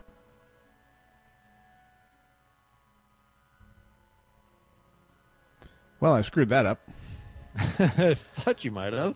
I put you on hold instead of putting you on a group call. And welcome. I'm dumb that way. I just suck. And welcome to Casually Hardcore. You're on the air. Who's calling? I think it's Talia again. Talia, how are you doing? I did that all wrong, so now I have us all in the same call together. How are you? Good. And how do you feel about X-Men? It's about X-Men. I have to call because I'm a huge X-Men fan. You are not alone. Still, I think I can follow the bearded one with a lot of what he says. So I think he's right that there's a chance it can be good. X-Men Days of Future Past. I mean, we've got Singer back, and Chris Claremont is writing it, so See, There's hope, to I me that guess. was a huge part. Was the freaking Chris Claremont who wrote some of the best damn X-Men story arcs ever. Yeah, except Chris Claremont always had his thing with how do I call it? With he has some things. Yes. he has issues. Chris Claremont. Yes, most good writers do. I'm looking at you, Frank Miller. Oh, Frank Miller, yeah. Yeah, but the difference is Chris Claremont accepts that he has issues and he tries to control it. Frank Miller embraces those and thinks that they're a selling point. I mean, when you read what was it again? Holy War? Yeah. Holy Terror of of Frank Miller, it's like, no, this isn't working, Mr. Miller. I think I think everybody's scared to ask it to say him. It's like have you seen what he looks like? Who's the writer again who wrote damn it, Big Beard looks like we got the Watchmen. Russian guy. Watchmen. Who? Who wrote Watchmen? Who was it again? Morrison? Drawing a blank. Why can't I think of the guy who wrote Watchmen? But yeah, he is big, scary hobo looking guy. Yeah, Hobo, yeah. He will cut you. He will cut you. Moore. Alan Moore. Thank you. Alan Moore. Oh God, Alan Moore. He looks terrible. But the X-Men 3 movie, I think most people just put X-Men 3 aside because it was directed by Brett Ratner, and we dislike the man very much. Now, spoiler alert for the Wolverine. Already seen it. Jean, is a recurring character in dream sequences in the Wolverine, as well she should be, because Logan is really screwed up about what happened at the end of X3, and a big part of the story arc in there is him trying and failing on many levels to deal with that fact. Hey, I murdered the woman I loved who I couldn't get to cheat on me away from her. I have issues. I have issues. She gets killed every episode. Yeah, well, she'll never be mind the left- number of times that Jean Grey has died and been resurrected. The Phoenix Force and Jean Grey and a clone and a thing and a Madeline Pryor and I don't know. But do you think it's beyond saving, or do you think there's a chance No. I think the Jean thing can work. Actually, Jean Grey didn't die that much in the comics, if you don't count with clones, alternate realities, and the Phoenix Force impersonating visions her of the future, the Phoenix Force. Yeah, if you can bypass all that, I think she only died once or twice. Oh, is that all? We have been so desensitized to death. They'll bring him back. Everybody dies in the Marvel universe. There's one character who doesn't really get Captain Marvel, I think, is the only one who stayed dead. There's one character who doesn't. Uncle die. Ben. Uncle Ben. Yeah. Everybody else gets back. I mean, in the Marvel Ultimate Universe, it was like, oh no, Gwen Stacy gets eaten by Venom. By Venom? the black Venom. Spider-Man, and then she's back. Did he poop her out or something? I mean, what? Clones. Might as well have. Oy vey. Clones. When in doubt, clones. All right. Well, thank you for your well-considered and well-expressed opinion. There's no Daxa here to hear the sultry sound of your voice, though. Too bad. We're recording it for her. We'll play it for her. Sucks to be her. Sucks to be her. Her loss, our gain. Thank you very much for calling. We'll catch you next time. Be well. Thanks. And you are on Casually Hardcore. Who's calling next? This is Agri SSW. Now or later. I'd love to give a shout out to my loving girlfriend, Ambrosia Hartnett. Shout out, so given. Love transmitted over the power of the tubes. Digital love, the best kind of love there is. Trademark. And what are your opinions on today's call-in topic? I believe I kind of agree with what the bearded one said about how things can get so screwed up that they're beyond redemption. But there are certain exceptions though. There are certain franchises that it's like it's been screwed up, but at the same time, it's one of those things that if it's close enough to your heart, you hope to God it gets unscrewed. James Bond in particular. I mean, there were some some movies in that franchise that have gone pretty far off the rails into Moonraker fantasy territory, and yet there's still the modern Casino Royale in technically the same franchise. So, well, you can write that off by just accepting that James Bond is a Time Lord. yes. There you go. Or it's not the same guy, and it's just the 007 James Bond name is passed from agent to agent is another way of rationalizing that whole thing. And, they tried to explain that in the newest James Bond movie, spoilers, because it's been out for a year, though. And I still think that they made a huge mistake in that movie because it didn't make sense to me.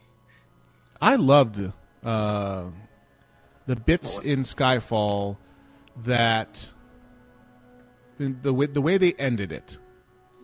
They ended it the way any of the 60s and 70s era Bond films would have begun.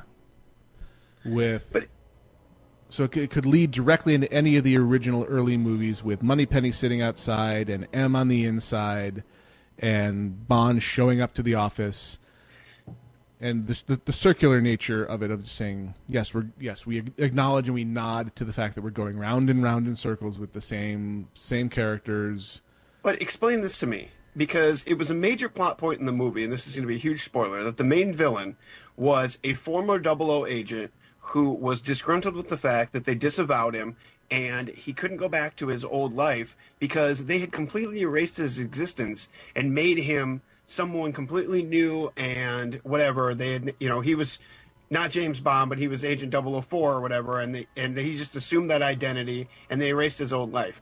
But at the same time, James Bond, played by Daniel Craig in this movie, was James Bond from birth. They went back to his homestead in Scotland, and his parents' graves said Bond. on the. So that didn't make any sense to me.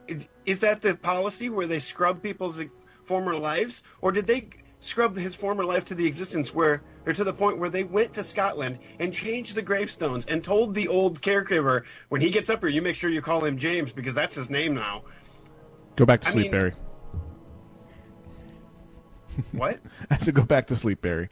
That movie didn't make any. That was the one thing in the movie that didn't make any sense to me because they tried to tie it all together. And just the one thing. The one the thing one in the thing movie that didn't make sense to you. Yeah. Otherwise, it was just a fun action movie, with spies and thrillers and gadgets and all that fun stuff. But I thought that was a huge plot hole that no one can explain to me. See, for me as an IT professional, let's take the unknown quantity laptop and plug it directly into our local area network and see what happens. Yeah, that was a smart thing for Q to do. Oh, what a surprise! There's now malware on our network. However did that happen? British internets. That's all I have to say. On the whole train crashing BS thing, so I can get to a courthouse and shoot somebody and then miss. Yeah. Like, you really had to go through all that just to walk into a courthouse and shoot somebody? How could you miss? Yep. He was thrown by the Whigs. That's a little off topic, though. So, yeah, Agrius, back to you. So, do you think you think it's too far gone, that it's not salvageable? I think it is salvageable. It all depends on, is it in good hands or not? That's the major question too. Well, Singer and Claremont. So Singer, brought us the X-Men and X2, which are, in my opinion, the two best. So can we return to who did First Class? Anyone know? I can Google it. Yeah, I was going to say, I don't remember off the top of my head. Finish on that one. Yeah, whoever did that, I know they have some limited involvement in this. But so if we've been satisfied with Singer's output before in this universe, the real question is, his assertion that he intends to and thinks he can undo some of the more ridiculous things that were done.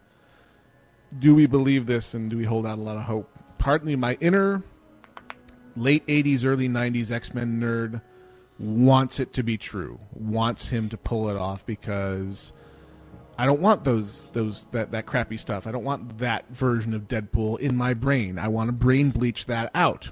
I'm still. Are you ready for the thread that will pull all of this together? Okay. The whole show. All right, ready for this? X-Men First Class was directed by Matthew Vaughn, the guy who also directed Kick-Ass. He also made Stardust, which was the Neil Gaiman adaptation, which is an awesome movie. Love it. And Layer Cake, the Daniel Craig movie that I believe was solely made so that they could say, look, this is Daniel Craig in an action film. They made that movie just to prove that he could play James Bond. That's the only reason that movie exists. It was a casting call for Daniel Craig. Exactly. It's a good movie if you watch it, but essentially it's just proof that he could play James Bond. That is Matthew Vaughn. That is weird that touches on all of our conversation points. It's actually borderline creepy as hell. Wow. That ain't right, kids. Don't do drugs, kids. Yes. Don't do beard. Trust the internet. The interwebs are your friend. They will never hurt you. And shout out to all the people from the NSA who are tuned in, and we know you are. I expect the black helicopters to knock at the door any moment now. They'll probably come to my house by mistake. Or on purpose, because I already told them to. But I digress. I don't speak to those guys. Hi guys, how you doing? I know his address. Yeah, go on, run along. Get in your black helicopters. But I digress. But then again, Barry will be okay because they can't. No one will prosecute a beard. Postal worker with a beard. Yeah, I'm in trouble. You're also see you guys in Cuba. That ain't right. Don't do drugs, kids. So yeah, I'm at once dubious and hopeful that that this may yet pull out. Now, somebody's got the IMDb open there. What's the projected street date for Days of Future Past? Is that a holiday movie? Oh, well, see, now Matthew Vaughn didn't direct that, I don't think. May 23rd. Okay, so no, not till next year. Yeah. So they're getting started on the marketing wicked early on that then. Really early, yeah. So that's a kickoff for next summer, really. Damn. You know, it says he's a producer. Matthew Vaughn is a producer on that, and he's also producing the new Fantastic Four movie for the year after that. Oh, now, God. Fantastic Four, is that going to be a Disney property now? No. I don't know. So I think that is still still with Fox, and they are going to try to tie it in with the X-Men universe.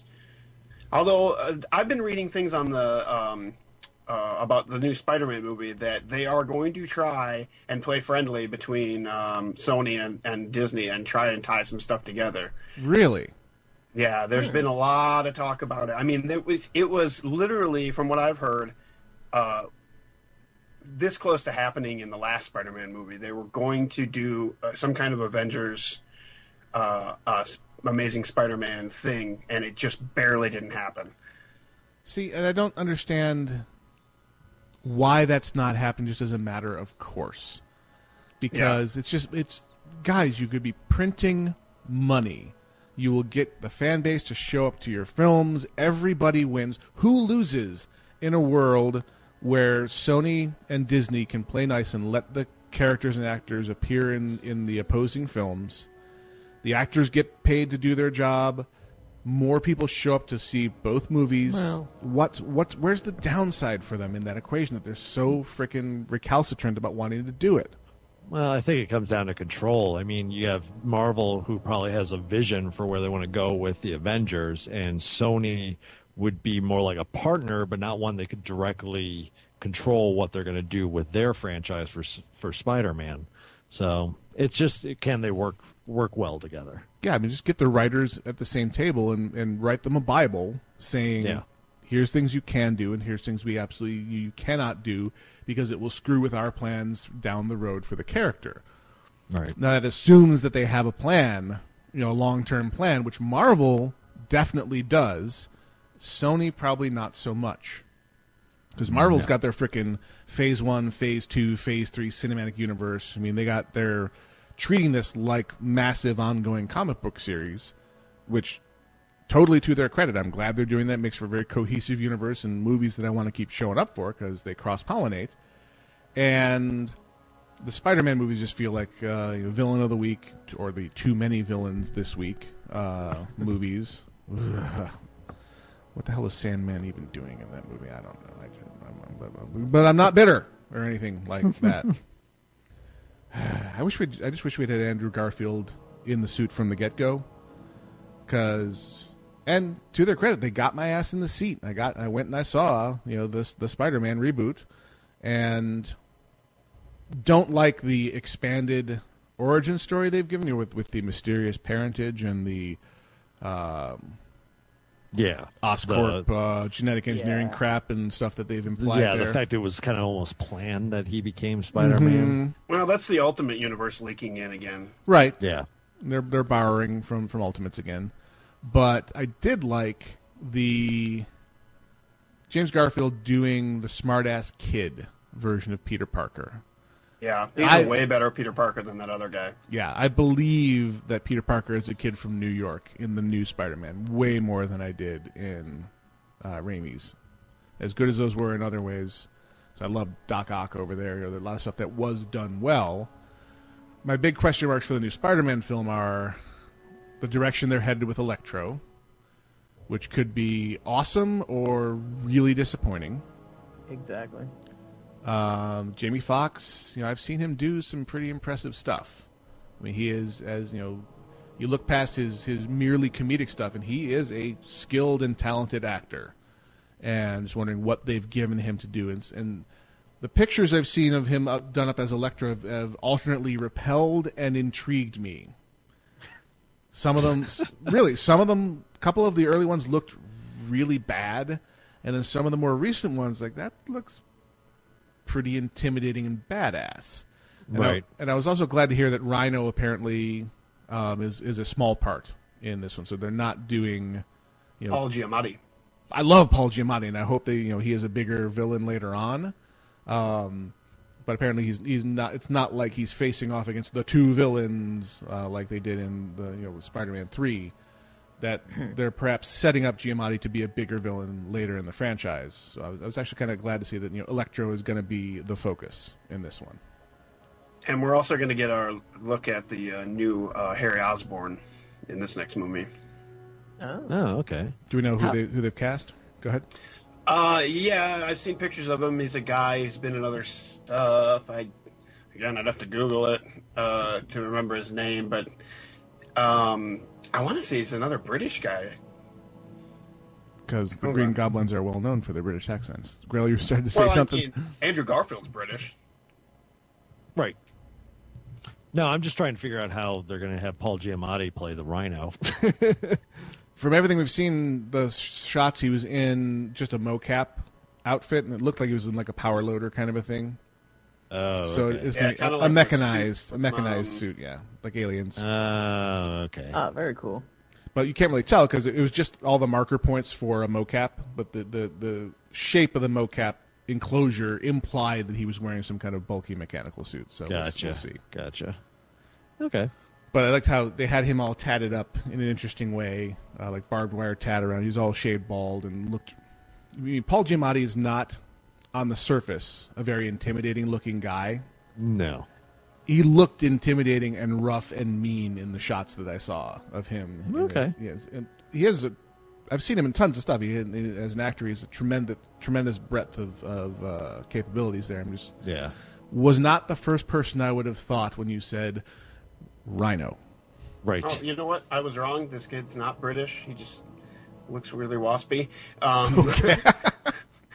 Did you see that movie Chronicle? The Blair Witch Project, where they got the superpowers? He was the kid with the camera. Yeah, the bad one. Yeah. Or as I like to call it, Akira. That movie was just Akira. Well, I saw that coming up on streaming recently. Is that worth seeing? I'm trying to build my streaming library a bit. Do you get nauseous with the steady cam running around assholes with the camcorder thing? Because that was my problem with the movie. Otherwise, it was cool. Yeah, Cloverfield annoyed, at least the first two-thirds of Cloverfield before they totally abandoned the handheld camera, even faking it. Annoyed me a bit, but... Well, this movie's exactly like that, except for its... superhero kids. Asteroid falls to Earth, and then just the movie Akira happens. I've already seen Akira. And the premise is that it's all made Blair Witch style from found footage, although unlike the Blair Witch where it was just a couple kids in the woods with one camera, they constantly in this movie cut to cell phone cameras, ATM cameras, security cameras on buildings and such like that, back and forth, because some pretty epic battles actually take place between these kids with their superpowers. But it gets to the point where you're like, oh, that's a conveniently paced ATM? This happened. ATM, yeah. It gets a little weird. ATM has a full-color HD camera in it. What a concept. Well, no, there is some really good moments too where they'll cut to one of those cameras and it'll go black and white and silent for a second. You know, they actually stay pretty true to that. But I mean, the points where the kids are running around with the camera, and there's even a thing like, oh, I upgraded my camera now because, you know, essentially he got superpowers and just went and stole a nicer camera. Yeah. But I don't know. What would it? I couldn't watch the whole movie without having to go throw up because the Steadicam stuff just gets right to me. Just clean Reginald when you're done. Yeah. Some people can handle it, some people can't. Yeah. I am one of those that cannot. All right. So I've never actually seen the Jason Bourne movies all the way through. So let's wrap this up. So it seems like thank you, gentlemen, for calling in and for expressing your nerd-based opinions. We appreciate it. Thank you for having us. And so the general consensus seemed to be that there's not a lot of hope being held out there that they're going to be able to unscrew the damage that's been done to the X franchise on Fox. Is that the vibe you got as well, Grail? Yeah, I think so. I think there's still a lot of... I mean, this, though, I would think is it. If... I mean, the Wolverine was a good step in the right direction, but it hasn't exactly been what I'd consider a box office smash. So I think they have to get traction with this movie. If this one is god-awful... it may be like 5-6 years before we come back to it then, or even 10 years before we come back to the X-Men universe. Well, the problem is that won't happen. They will put out a crappy movie because if they wait too many years, the rights revert. So we're going to get a crap movie. This is why we keep getting installments in these franchises when we don't need them and they're not ready for them. Yeah. They're willing to do a break-even proposition just to keep the rights. Well, you never know. Or if it bombs and they don't make any money and you know, they'll actually lose money on the venture, Sony may get to the point where they, or Fox, I should say, in that case of X-Men, they may get to the point where they just go, let's sell the rights back to Marvel and get some money back. Here's hoping, because I would love to have the kids back in the same barn and lots of possibilities for cross-pollinating. I'd rather see your vision of like them actually working together collaboratively, because I don't mind other studios having a chance to say something. Having it all in one enclosure is seamless, but it also doesn't lead to a lot of innovation. True. So I'd like to see more of that, but right now that doesn't seem to be in the works at all. Yeah. Sadly, lawyers, damn them all. Yeah. All right. Let's wrap this baby up. Let's steer this boat into Riddlin Bay. And let's put out some thanks. Thank you to all the volunteers in the volunteer research team. We greatly appreciate your input every week. If you want to join the team, head over to the Versus the World forums and send a personal message to Gnomewise asking for access to the board so you can write as well as read. Everyone is welcome to read, so you can go in there and see all the stuff we didn't have time to get to. There's always lots of interesting stuff in there, even if we don't get to it on the show, so enjoy that. You can find us on Facebook. Just do a search for Casually Hardcore. You can also find us on Google+. You can look there for Alpha Geek Radio. On Twitter, the show's feed is Hardcore Casuals. The network is Alpha Geek Radio. I am Gnomewise, and he is Izzy Grail. That's IZZYGRAIL. You can send us emails to theshow@alphageekradio.com. That is theshow@alphageekradio.com. Our sister feeds there are Alpha Geek Radio for convention coverage and things like Wootstock, and it's very fat and full of content right now. And Alpha Geek interviews for the occasional interview that we get scheduled. Sponsor a segment sometime. Send us $5 via the link on our front page, and you can write a little paragraph to introduce any of the segments on the show and designate who you want to say it and in what kind of funny voice you want them to say it in. You can also find our feeds on Stitcher Radio if you prefer to listen via the Stitcher app on iOS and Android. If you need to buy something from Amazon, UK or US, take a moment and use the search engine that's on the front page of alphageekradio.com to begin your search, and you will be donating to the station without it costing you any extra money. We will get a small cut of your purchase from Amazon, and that's all you need to do is begin the search with the search tool on our site, and you'll be supporting the station, which we greatly appreciate. Rate us on iTunes. Do some ratings there. Always increases our visibility, helps us find other listeners to join in the community. Take a moment and go over to doghousesystems.com. They are sponsoring us in the form of giving us a deep discount on the laptop we're looking to buy. Should we make our fundraising goal, which is the other thing you should check out on the front page, look for the Passing the Hat story posted on the front page. Go over to Indiegogo and check out our pitch there. And if you can send us a couple of bucks, we would greatly appreciate it. We've got till the end of August to reach our goal. We are just a little over a quarter of the way there. We appreciate all your generosity so far and look forward to bringing you guys awesome new video content as well as reliable audio content moving forward. That, I believe, is a wrap. I have been Gnomewise. And I've been Grail. And we'll be back next week, same bat time, same bat channel, possibly with women folk. I know, right? Maybe. It could happen. We are out of here.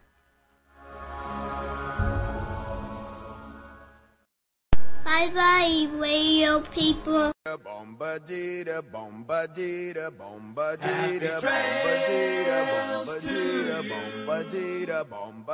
Until we meet again. Happy trails.